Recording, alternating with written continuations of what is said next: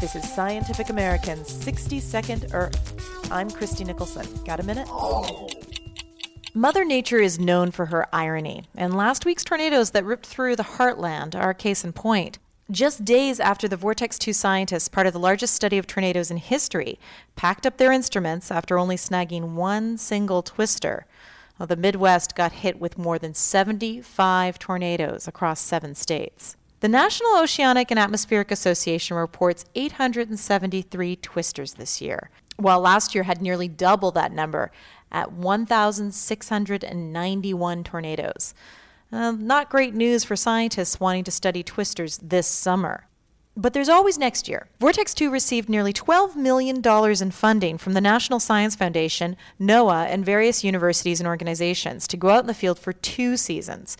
Nearly 100 researchers literally surrounded tornadic storms with mobile radar, wind, humidity, pressure, and temperature instruments in an attempt to answer a deceptively simple question: how to accurately predict when a tornado will form. The predictability is still an unknown. That's Don Burgess, retired chief of the Warning Research and Development Division at NOAA, and now at the Cooperative Institute for Mesoscale Meteorological Studies at the University of Oklahoma. Whether the processes are so complicated and such small scales dominate, whether we can really forecast them in the future an hour or more is something about which right now we don't know. The seemingly unlimited changes in variables like wind direction, temperature, or moisture, and only having such few sample cases, they only have one sample from Vortex 2, makes it nearly an impossible challenge to precisely nail down why one storm produces a tornado and another very similar storm does not.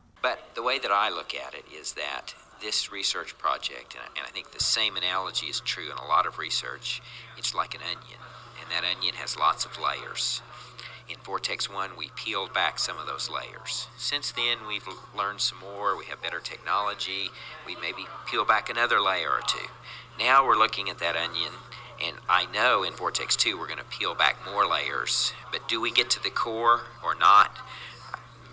My guess, based on being around this for 40 years, is we're not going to get to the core. We're going to push back the horizons, we're going to do better, and we're going to get more understanding, we're going to get more predictability, we're going to get better applications for warnings to the public, but are we going to solve it soon? No. Thanks for the minute. For Scientific American's 60-Second Earth, I'm Christie Nicholson.